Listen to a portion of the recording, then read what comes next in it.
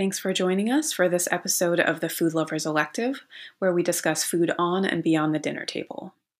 The Food Lovers Elective is a program of the Center for Regional Agriculture, Food, and Transformation, or CRAFT, at Chatham University's Fox School of Sustainability and the Environment. CRAFT's mission is to foster a transformative regional food system that is equitable, sustainable, and inclusive in Western Pennsylvania and beyond. My name is Katie Reuther, and today I'll be joined by Thai Nguyen, the founder and executive director of Kaizen Food Rescue.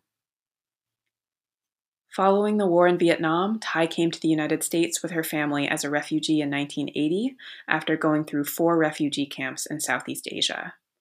Thai is the founder and executive director of Kaizen Food Rescue, which is the only refugee-created and led nonprofit food access organization in Colorado. Through Kaizen, Thai distributed over 11 million pounds of fresh food to thousands of families in 93 zip codes. As a former refugee from Vietnam, Thai brings her passion about food justice and food apartheid to local community by serving on the Denver Sustainable Food Policy Council, Jefferson County Food Policy Council, and Mile High Farmers. When Thai is not fighting food insecurity, you can find her outdoors with her 3 beautiful children and 2 rescue puppies. So, to get us started today, I was wondering if you could first introduce yourself and then share a little bit about what inspired you to start Kaizen Food Rescue. Sure. My name is Thai Nguyen. I'm the founder and executive director of Kaizen Food Rescue. My pronouns are she, her, and G. G just means sister or sis in Vietnamese. What started off was me volunteering with my children's school. It was a newer public charter Montessori school where they are still building out a cafeteria. And to this day, they actually don't have a cafeteria. So what we did was gathered a group of parents or moms and try to figure out how can we provide fresh produce so that the children can work on prepping their lunches the day before. That it's all a part of the Montessori pedagogy to make your own breakfast and lunch. So we wrote an application to Food Bank of the Rockies, and from there another mom got approved, went through the gauntlet of trying to get more access to just fresh food. They have a really large fresh food center, and that's what we were trying to go after. We were only giving fresh produce and veggies to kids and limited amount of sugary fruit. But we did this for about a few months, and finally I volunteered to actually go down to the warehouse to pick up the food in this Astro van. And I was so shocked by all the amount of food. If we didn't pick it up, or any other partnership organization didn't pick up the fresh food, it would get composted and just go to waste. So it's in one sense, it's in this food system where there's so much surplus, so much waste going on. And we're trying to figure out what else can we do. And, my brain started churning okay, we can salvage all this.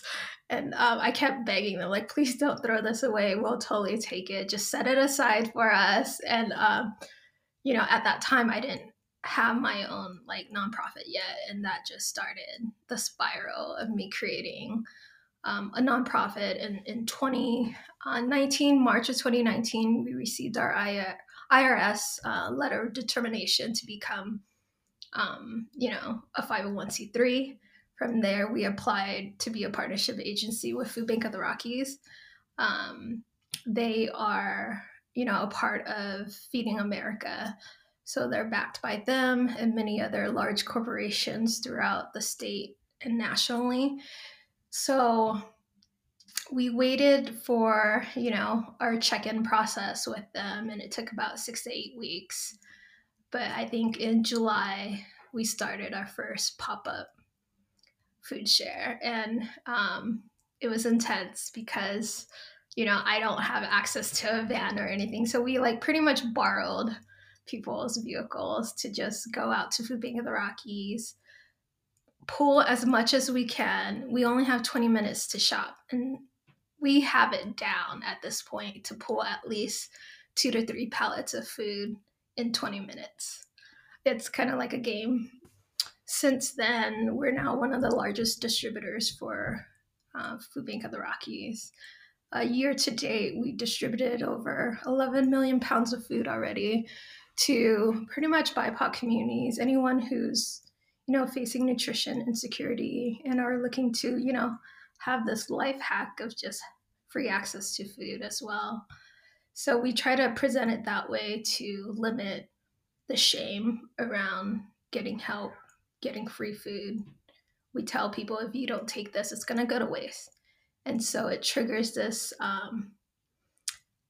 it's already working in a scarcity mindset, but in an alternative way, so that people can feel that they're actually helping, the environment, the planet. And on top of everything else, they're saving up to $200 worth of food per week if they come to one food share from us. So I'm sure that number is higher now, but yeah, that's kind of how we got started, and we're still here. Yeah, that's great. Thank you so much for sharing that. So you talked about incorporating as a nonprofit, and I'm curious if that was something that you knew you wanted to do from the beginning, or if you could talk a little bit more about the process of establishing and developing the organization and what that was like. Sure. So I did it because the form requires you to become a nonprofit in order to be a partnership agency with Food Bank of the Rockies. And I looked into it. I went back to this community college because they have a business center where you can just go in and, ask questions with all these different profs. And they helped me out a lot. And they just gave me this form, like, here's what the steps you need to do. And I just followed it and created our bylaws, like temporary bylaws, because it was very lawyer-esque or attorney speak, all the legal stuff that didn't necessarily fit into like what we were trying to do. Later on, we made amendments to it. But learning that process was very interesting because I came from a Fortune 500 company prior to, starting working again, but also I was a stay-at-home mom for several years as well. So I was in like this interesting crux of motherhood and trying to find a new career for myself because I can't go back to what I was doing back in California. And it's just really interesting because there's a lot of paperwork involved and just waiting. There's a lot of waiting. You're waiting for your certificate of good standing with the state. You're waiting for the state revenue exemption form, all these forms that I'm waiting for so that it can show that we are actually a legit organization, even though we're just winging it most of the time. And yeah, I think from there we just progressed to trying to figure out, okay, I guess I need a formal email address. So we went through Bluehost and I asked around from other nonprofit organizations who I actually look up to, which is Boulder Food Rescue and Denver Food Rescue. And they actually had like this form of like what you need to do and then modify it to your needs. So their organization, they pick up via bike and trikes and, their cargo. So they bike around to pick up all the food from different grocery stores, whereas we partner with Food Bank of the Rockies to do that for us because we don't have capacity to have our volunteers pick up. And in essence, our community members are also those who are picking up food from us. So it's going to be pretty laborious for them to also carry that load. So we really push Food Bank of the Rockies to service us in a way that's quite unique. And it changed a lot of what they do now with the types of food they provide for us, in addition to just working with us to scale up where we service. I call it food apartheid spaces, where, there's just people who don't have access to healthy, nutritious food. And we try to bring the food to where they are within the neighborhood. And, people walk over, bike over, or drive their cars, depending on their mode of transportation. And during the height of the pandemic, I feel like a lot of people like the fact that we pivot to a mobile market, but that it was more so like a drive-through market. And each site is pretty much autonomous, where we partner with other nonprofit organizations, and they kind of manage the location with the volunteers there. So it's pretty place based. And from there, they let me know what they want, what they need. And I try to provide all that for them through, the grants that we get, and also any type of other funding community members want to throw down on. When each person give just $1 or change, that's what we ask. Like, if you want to donate your change in the car or $1, it all adds up to becoming like over $300. So in essence, each day we're like giving out food to anywhere from 250 to 300 families. Wow, that's great. I would love to go back to the guiding values of the organization and have you talk a little bit more about how you develop those guiding values. So, specifically, participatory governance, radical inclusivity, power with, not power over, and accountable solidarity. Yeah, so these bylaws were from a co op template. And when I first read it, I just thought, this is us. This is what we should be doing. And from there, I didn't know the actual terminology for the work that we already do with the community. Because, rather than me dictating everything, I actually ask everybody and get a vote, like what we should do and how we should move forward, in a sense where everyone has their input and their voices are uplifted in the process of us just using the Kaizen methodology of incremental change of improvement and applying it into our work. And with this process, we do participatory governance, where everyone just tells us, like, if there's changes that needs to be made, just reach out. We'll talk about it. We'll have community listening sessions. And from there, we tweak our work around that. We apply participatory models into like grant writing. People would tell me, we'll have a community listening session and I'll, read to them what the grant requirement is, but then ask them what they want to focus on, rather than me just writing a random grant asking for general ops, which is important. But, if they wanted to initiate some other idea that they have, we try to put into the grant and make it known that this is a community ask, not an organizational ask. Also, with participatory budgeting, how we break that down is like we put the shell up and let people know this is how much this grant is for. Here's admin overhead, 10% indirect costs. We can apply to the grant, but then really the nuts and bolts is determined by community members. And when I say community members, there are actually people who are facing food insecurity and or are working to change it. And we really try to lift those who are interested in creating change in the food system. So that's also like applying to the power with, not power over, because that's just, you know, how I really work. Is like I just try to garner everyone's input as much as possible. And the way we include people is very interesting, because I didn't realize it wasn't normal in the charity work. They call it charity. I hate that. But the work that we do, when we don't have volunteers, we just ask people in the car line, hey, you want to step out for about 30, 45 minutes and help us while other volunteers come out? So like from that point, we noticed that, everyone, like 99% of the people would help if you just ask them, in their language.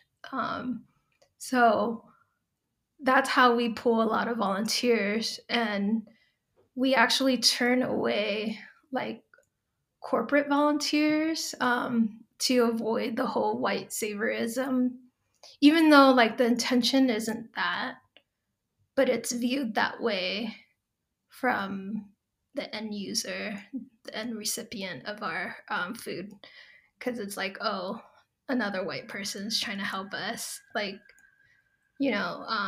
that's the common thought process of all that. But like, I feel that people have intrinsic knowledge of knowing how to help themselves.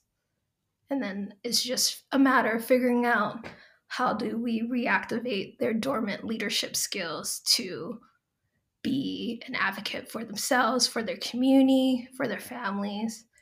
And yeah, that's falls in line with like accountability, solidarity, and just fostering the relationship of solidarity, reciprocity.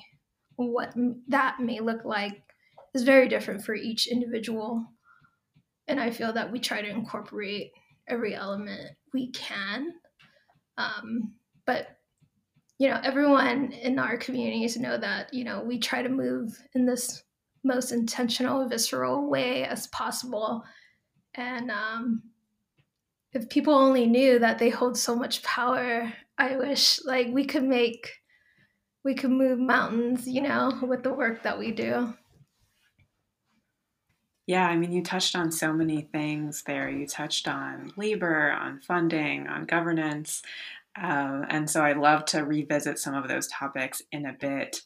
But yeah, I'm curious if we could go back to the beginning again and think about how you started the organization. It sounded like you did it very much yourself in a lot of ways, but also you were collaborating too from the beginning and reaching out to organizations and building partnerships.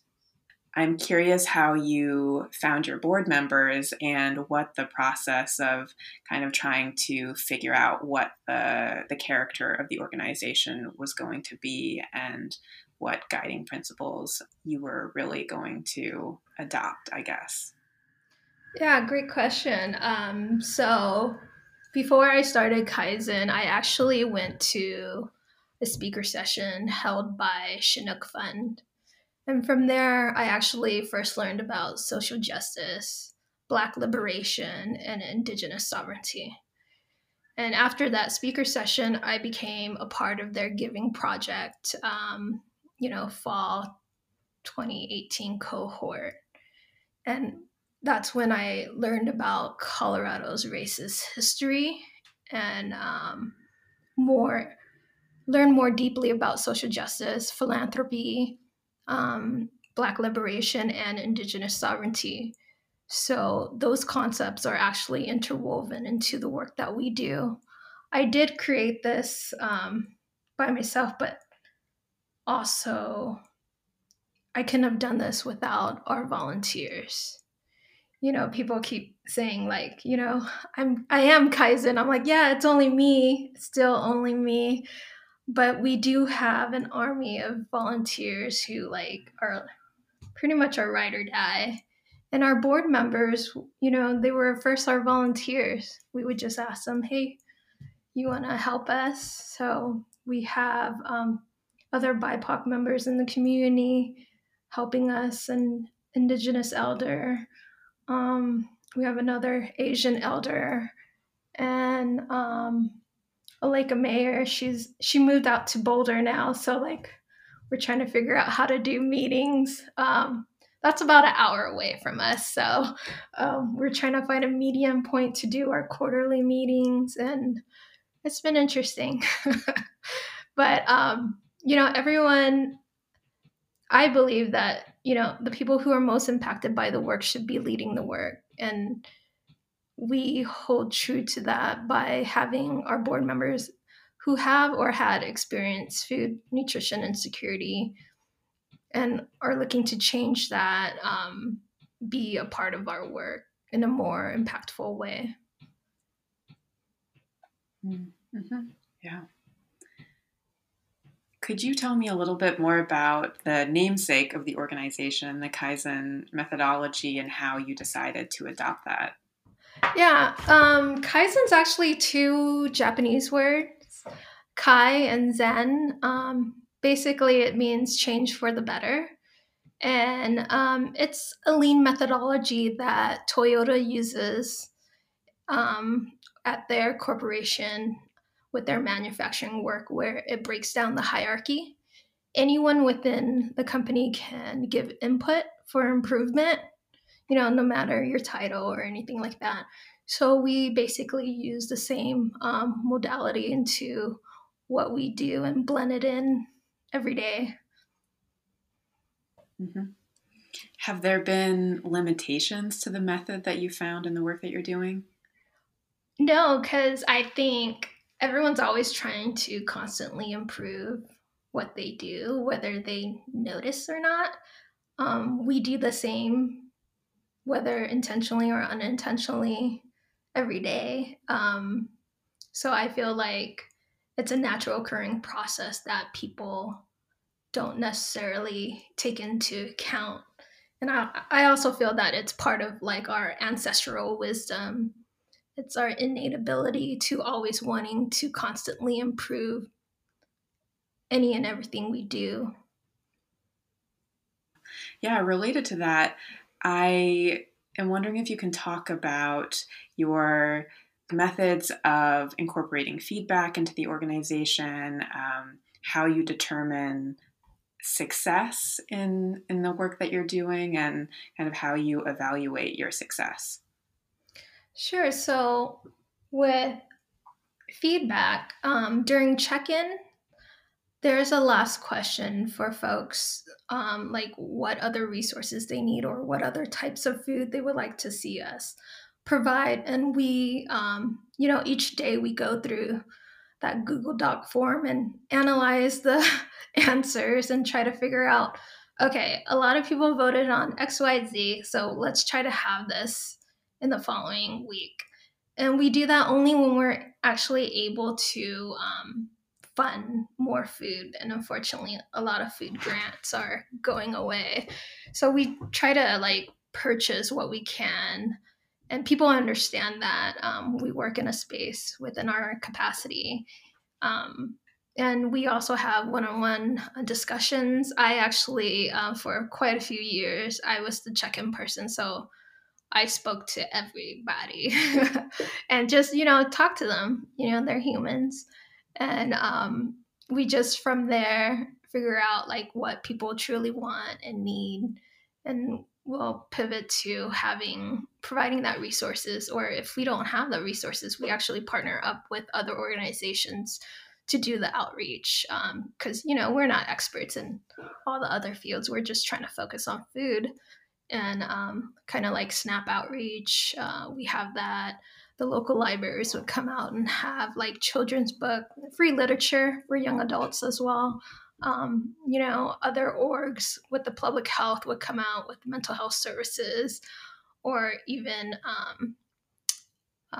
what's this group? Benefits in Action. They came out to provide their services, which is full list of services that they have available. And then we also do voter outreach. So it's a lot of like different elements, ways that we try to truly engage community members, and having community listening sessions each month and meeting people where they are, in essence, and just going with the flow from there. And for evaluation, the way I define success is like, as long as we're getting food in the hands of people and they're eating it, that's a success for me. I really don't care about the numbers. I tally them up by the end of the month and then the year, and then I'm like, oh, we did that. So it's always interesting how nonprofits evaluate each other, where I'm more of just freestanding and just thinking, oh, we're doing great because someone just got fresh produce from the farmer. It might not seem like great evaluation work. I know we need to improve on it, but I'm working with a Catch a Fire volunteer also to evaluate our youth and children education program that we do around farming and gardening in urban areas. And so it's really cute. She did different smiley faces because we work with younger kids and youth, and you don't want them having to write a long survey. So we get these little happy face surveys or a sad face. And then what else we do is, because the state actually requires us to do a lot of evaluations, and we actually take those evaluations and get it interpreted in different languages and then finally administer those. We pretty much rely on those valuations as well. So it's like, I feel like there's two each year depending on the grant. And pretty much if I'm required based on our contract to administer a survey, I'll do it. Other than that, I feel like we're already, fully engaged with our community members. I don't think we need to go overboard on surveying them. Gets to a point where they're like, can we just stop? Yeah, definitely.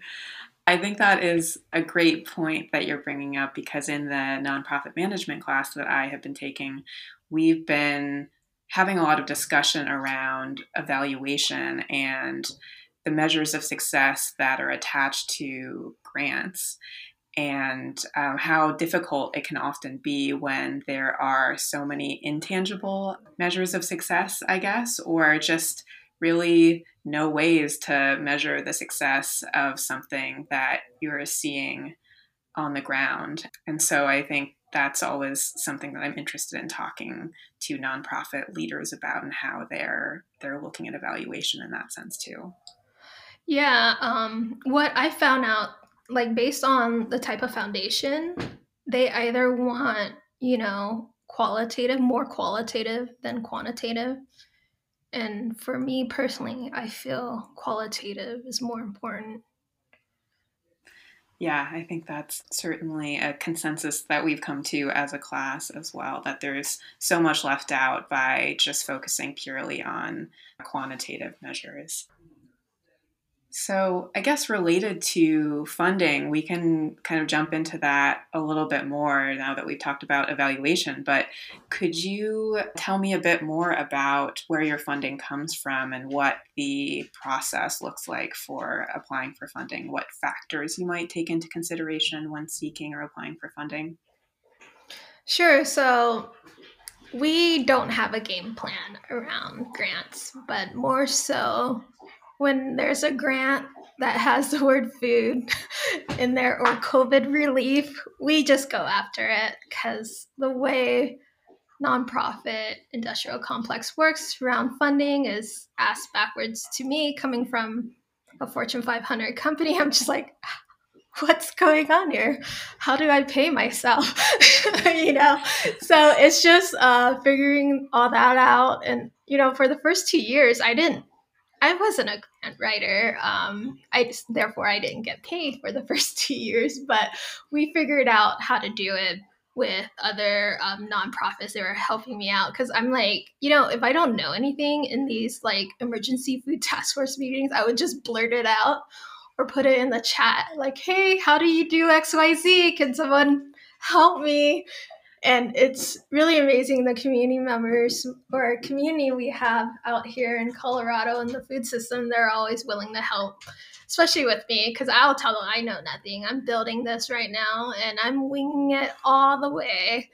And so funding, it's very interesting that it comes from government, foundations, individual donors, online donors, and also cash donations. But then what a lot of times we didn't actually, for our first tax return, I actually didn't include, because I didn't know how, in-kind donations and valuing that. And that projected us into the millions because of the food donation is like worth, in the beginning it was like $1.74 per pound is the market value worth, but now it's up to $3.47.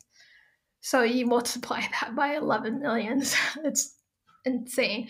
But then, what I didn't do, with government grants like USDA grants, I didn't put the value of our volunteers' time into our grant. So this has been all a learning curve, and it makes the grant stronger if you put all the in kind amount as well. And I'm like, whoa, I didn't know we're doing like 75,000 for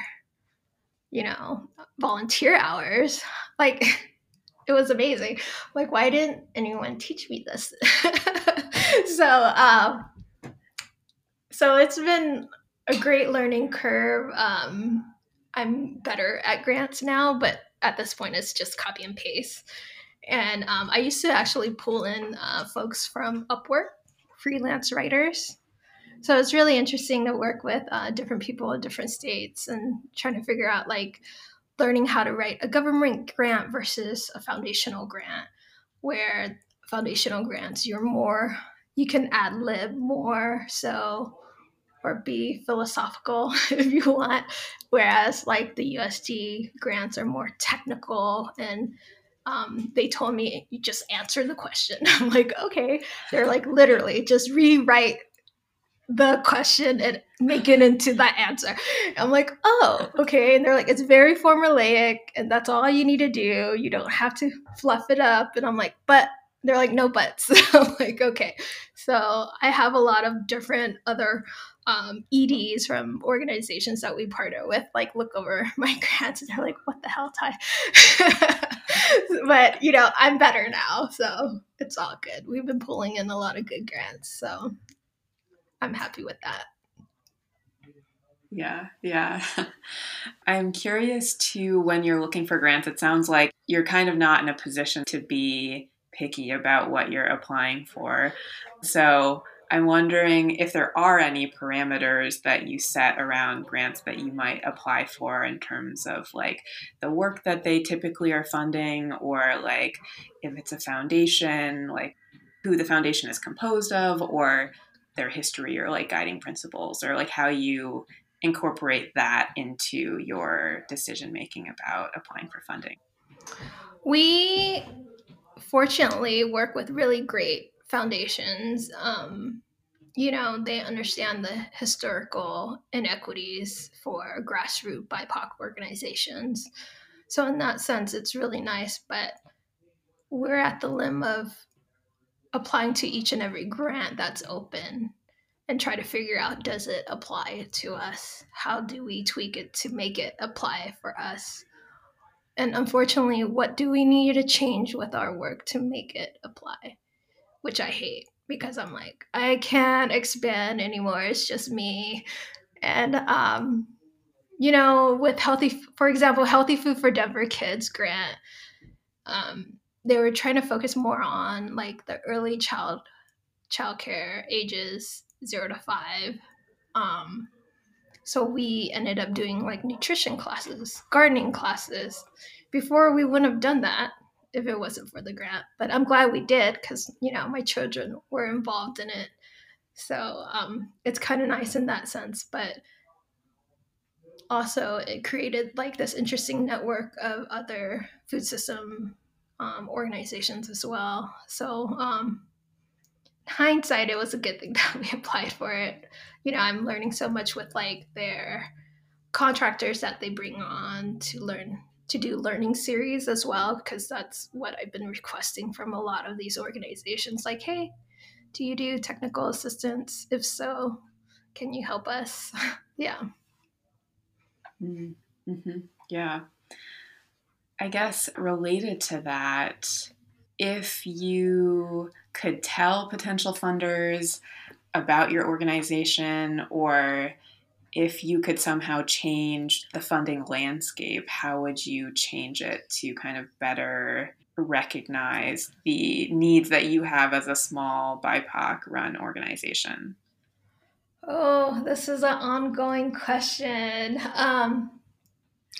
So I've been telling foundations to, well, in our grant reports, that they should actually fund folks that they know and have funded in the past the work that we're doing. If you're focusing, like, if your grant's focusing on like purchasing from local farmers or underserved local farmers, give it to the BIPOC orgs that does work in food systems. Like, it only makes sense, create this circular economy for everybody.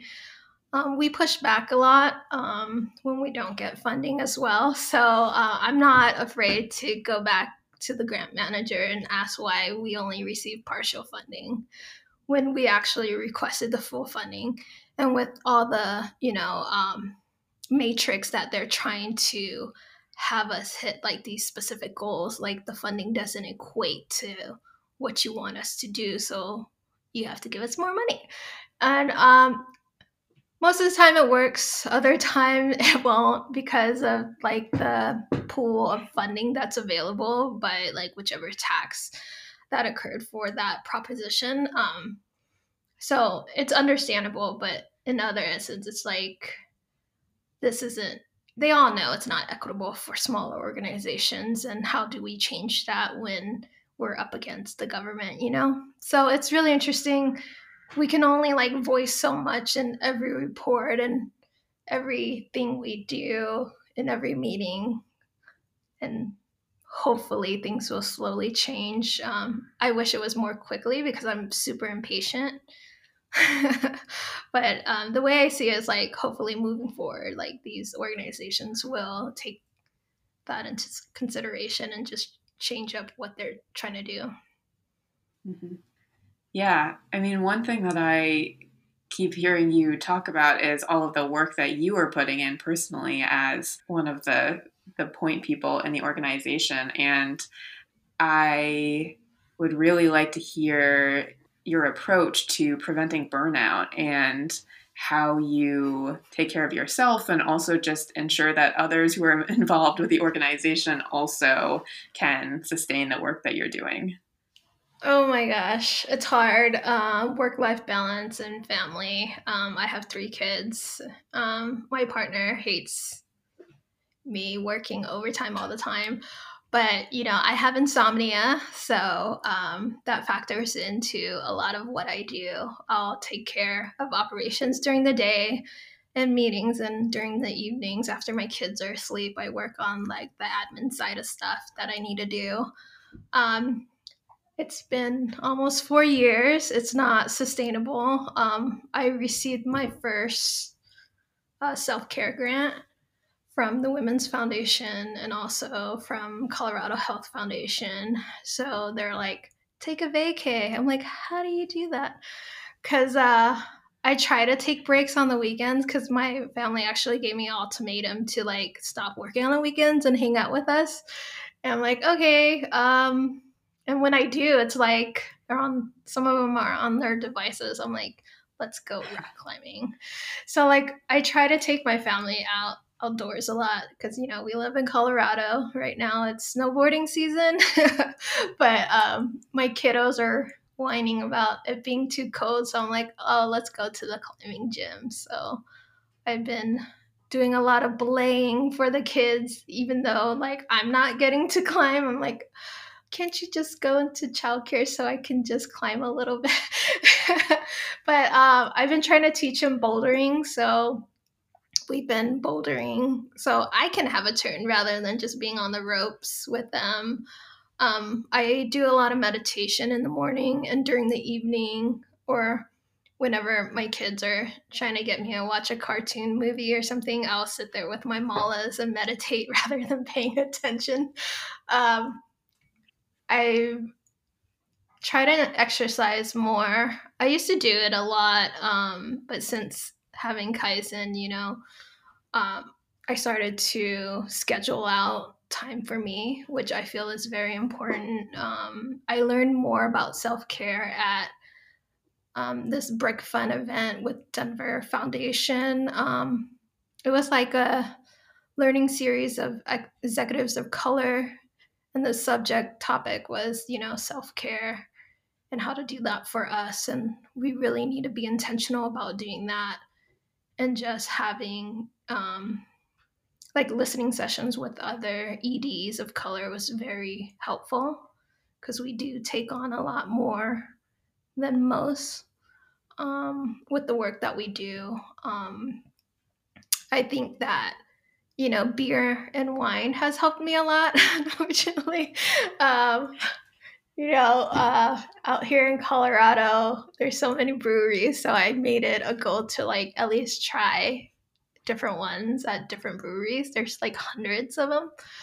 I know that's a bad path, but I gotta like chill out somehow, get away from it all. But like, my dining room, half of my dining room is like my workstation at this point. Um, we're building out Loretto Heights until, it's like a 2-year construction project. We bought in partnership with Commune and Sheridan Rising Together for Equity, we bought part of an old university. So the student union building is where we're going to have like this co-op or free grocery store. I call it the little bodega. Community members will probably change that name. They always do with everything.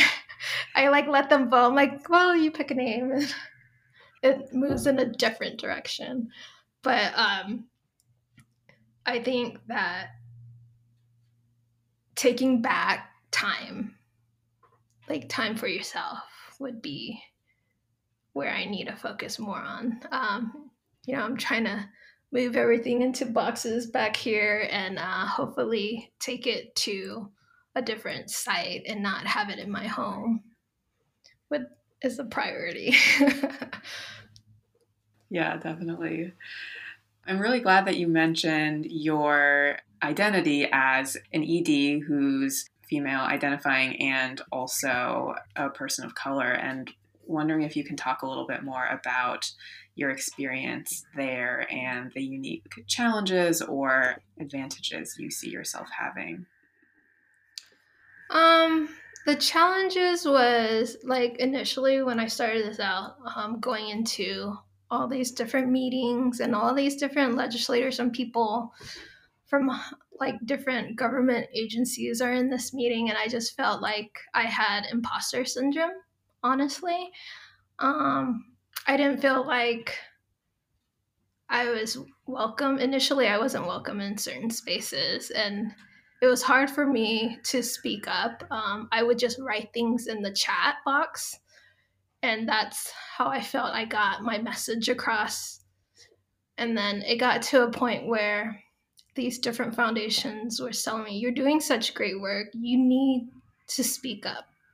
You need to not be silent in these meetings, because they feel like I have all these great ideas. And then finally, I had the courage to start like speaking up more and not even caring if I drop F bombs and stuff like that. So it's to the point now where I'm pretty much comfortable in these like white spaces.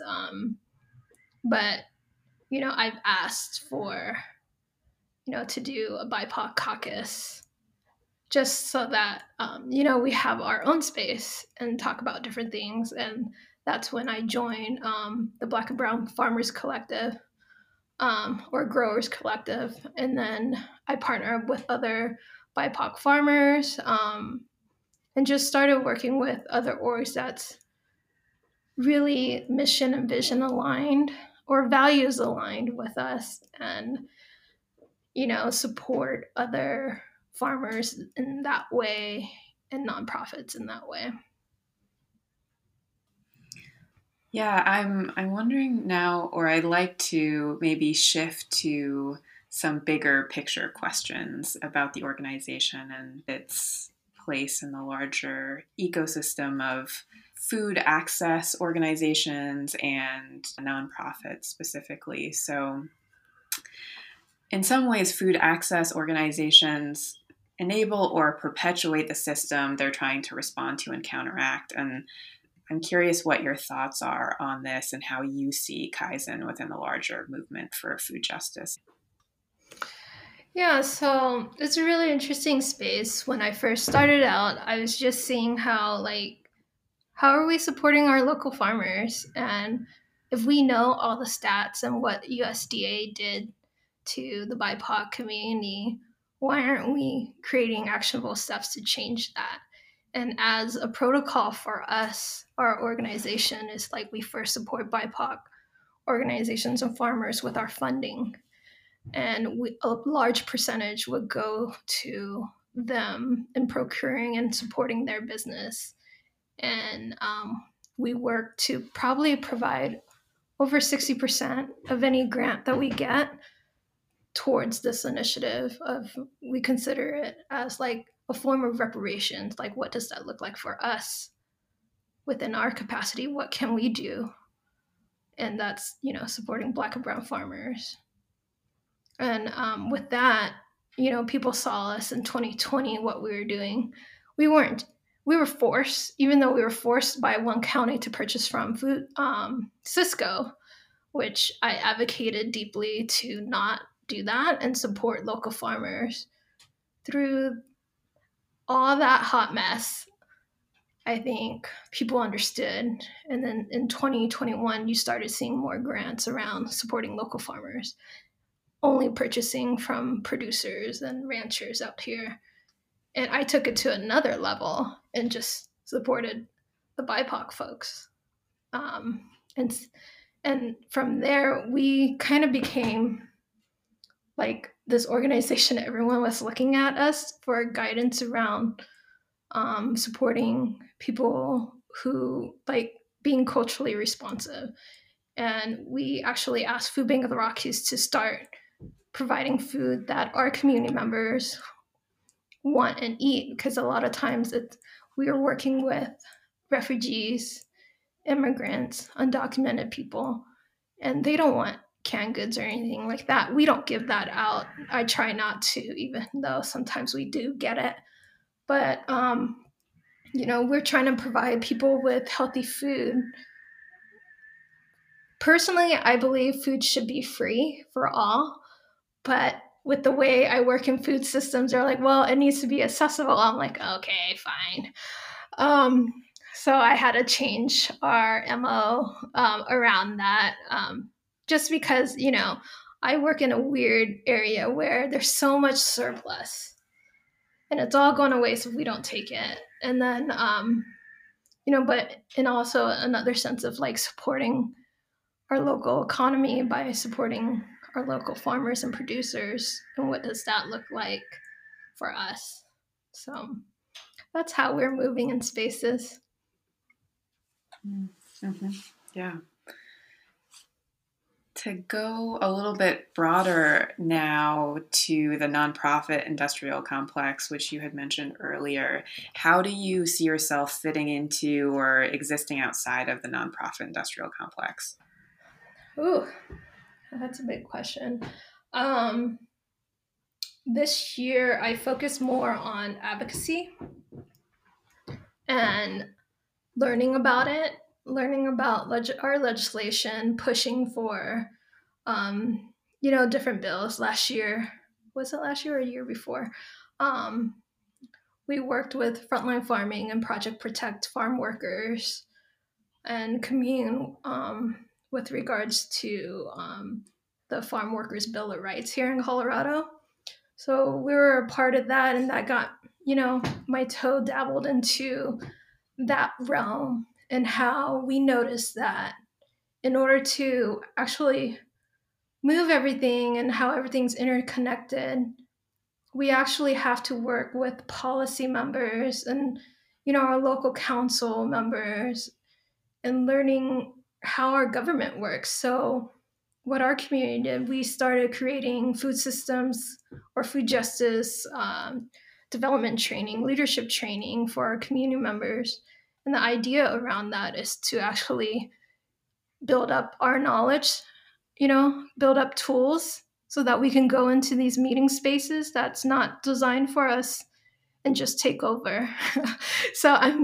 We went through a 6-week training program with Family Leadership Institute, that's a part of Colorado State University Extension Program. And we partnered with them to do the facilitation training, and we worked with local public health, Denver Public Health, and Jefferson County Public Health to come in and just do a workshop on food systems and food justice. But with those courses and workshops, we flipped it to create a language justice protocol where the dominant language would be conducted by the facilitator. So it was mostly Spanish. And we had interpretation for a few people who needed English. And it was like me and one other person, pretty much. And it was kind of cool since doing that and building this up. So now we're like reaching out to different foundations to make that pilot program because it was pretty successful, and launch it for a 5-year period. And from there, it'll be like a 3-tier system where eventually the last tier is having one of our community members run for public office. So in a grander sense, we're looking at a more holistic level of building people up for their development. And, they may or may not be interested in food systems, but they'll be equipped with this knowledge of empowerment and, striving to create a more equitable, fair, and just, work that our local government is trying to do. It's creating these access points for folks who don't even realize they have so much power. So in that sense, we're trying to attack food justice in that way.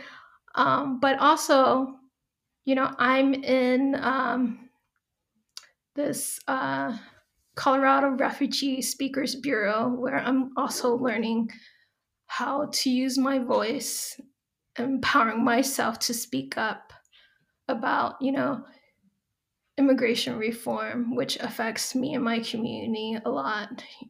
Of course, food, but also I'm a part of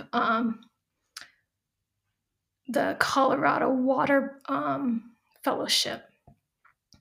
So National Young Farmers Coalition created this really cool program. So I'm learning a lot about water rights in Colorado, and the effects of that, and with the wave of climate chaos happening with us, I feel like even though I'm starting so late, I think like learning from the starting point will help me like work in the grander scheme of things to push things forward. Yeah, a lot of amazing work being done there. One thing that I keep hearing you talk about too is all of the collaborations that you have and partnerships. And I would love to hear a little bit more about how you connect with people and forge all of the diverse partnerships that you have as an organization and individually too as a person. Yeah, a lot of our work is pretty much word of mouth. But I met Andrea Savage, who is the co-founder of Commune Denver, and we were classmates. So we've always like helped each other out. She volunteered at our little bodega before the pandemic. And so we got to know each other then. And then when the height of the pandemic started, we just shifted our work, and community members are asking for food, and she initiated We Expand, and so we did, and we created mobile pop-up food shares. I think at that point there were 6. It grew to 12 to 18, and now we're down to 8. So we fluctuate based on community requests. Each day we work with different groups. So we have, our food partnerships, which is Food Bank of the Rockies and other local farmers. Minoru Farm, we work with Frontline Farming, East Denver Food Hub at this moment. Oh, and Sugar Moon Mushrooms. And so on Mondays, that's who we're with. And the lead site manager is actually from Montbello Walks. So that's in Montbello, north, northeast Denver area. So that area is truly a food apartheid area. They don't have a grocery store. And they're looking to build a Costco. On Tuesdays, we work with local community members in the Sheridan border of Denver and also, I think it's Sheridan, City of Sheridan. There's all these other subsidies that we have. But each day we work with 2 or 3 different partners, and, their site managers would lead the site. And it just grows from there. And we have hubs. So our Friday location, we actually works with 7 other Asian churches. Wednesday, we work with Islamic Center, a few of them, and then a synagogue. Yeah, so it's really interesting who comes to us to, just pick up food for their community members. And there's a lot of different community fridges out here as well. So they have their volunteers pick up what they want to reload in the community fridge, which is cool. Wow.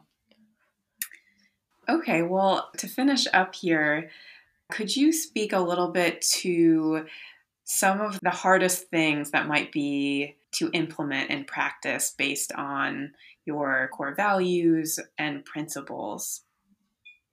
I would say radical inclusivity, because of, the 10 to 12 languages or different languages we work with is so hard trying to find, language justice and interpretation services that would meet all of my community needs. We work with a lot of different Southeast Asian communities and Pacific Islanders and different Polynesian islands, and not like every language is represented here in Denver.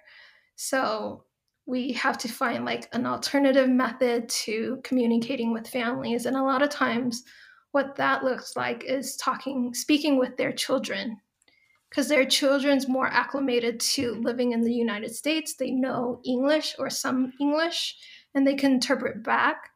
It's the same situation that I was in when I first came to America as well. Like I was, a really young age interpreting like all these government paperwork for my parents. So that's same thing is happening there. But then I'm actually able to reach out to the Asian Pacific Development Center and work with them to see if they have community navigators that speak in a specific language.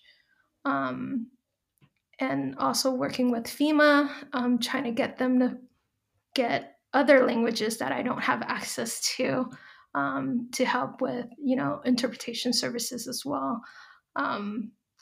I think that's the main challenge is like, I'm trying to bring in other Southeast Asian farmers.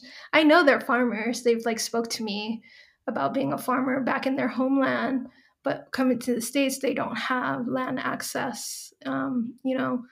The community gardens out here, it's not enough. And if there is a space, there's the issue of transportation, because a lot of our refugees walk. They don't ride the bus. They don't have vehicles. And if they do, they're at the limit of like their family members' schedule. Yeah, that's a big one for sure. I guess finally here, what kinds of changes would you like to implement at an organizational level in the future? I'm hoping to scale out and bring on more youth who are interested in working in food systems and develop a fellowship program or training. So where they can build up their skills to take over parts of Kaizen, like the operation and kind of like different departments within a corporation. I see like the youth leading a lot of our work. If they're interested in finance, they could learn about that development, grant writing, or even what it looks like working with farmers, building out our own farms and food forests. What does that look like? We have a few other initiatives in place. We're even taking care of our solar cooler that we have, and also finishing building out our vertical farms. We have a shell of a shipping container to do that work. So there's like all these different elements that I feel like the youth can take on, and we can pay them to, do this work as well, only if they're interested. We actually try to do that with undocumented community members, and we actually ran into issues about paying them because of the IRS isn't, really letting us do that. And how do we actually create, economic and financial stability for folks who are most underserved and under resourced? So those are also our challenges, but I really see the youth taking over Kaizen, and I can eventually retire. Yeah, definitely. Well, thank you so much. It's been such a pleasure to talk to you and to hear more about the organization. I'm so impressed by all the work that you're doing. Oh, thank you. I enjoyed this conversation as well. That wraps up my conversation with Thai Nguyen, founder and executive director of Kaizen Food Rescue, based in Denver, Colorado. I really appreciate Thai taking the time to speak with me because I think she gives us an important look into not only the current issues impacting the nonprofit sector, but also the ways in which she's offering an alternative model to the dominant nonprofit industrial complex. Of course, there are only so many things a small organization like Kaizen can do, especially when much of that work is put on the shoulders of one person. But I think that the work Thai is doing really underscores the importance of a community centered approach that rests on the idea of interdependence. She shows us what participatory governance can look like in action and some of the ways we can build power and make change at both the individual and community level. Thanks so much for joining me today for this episode of the Food Lovers Elective.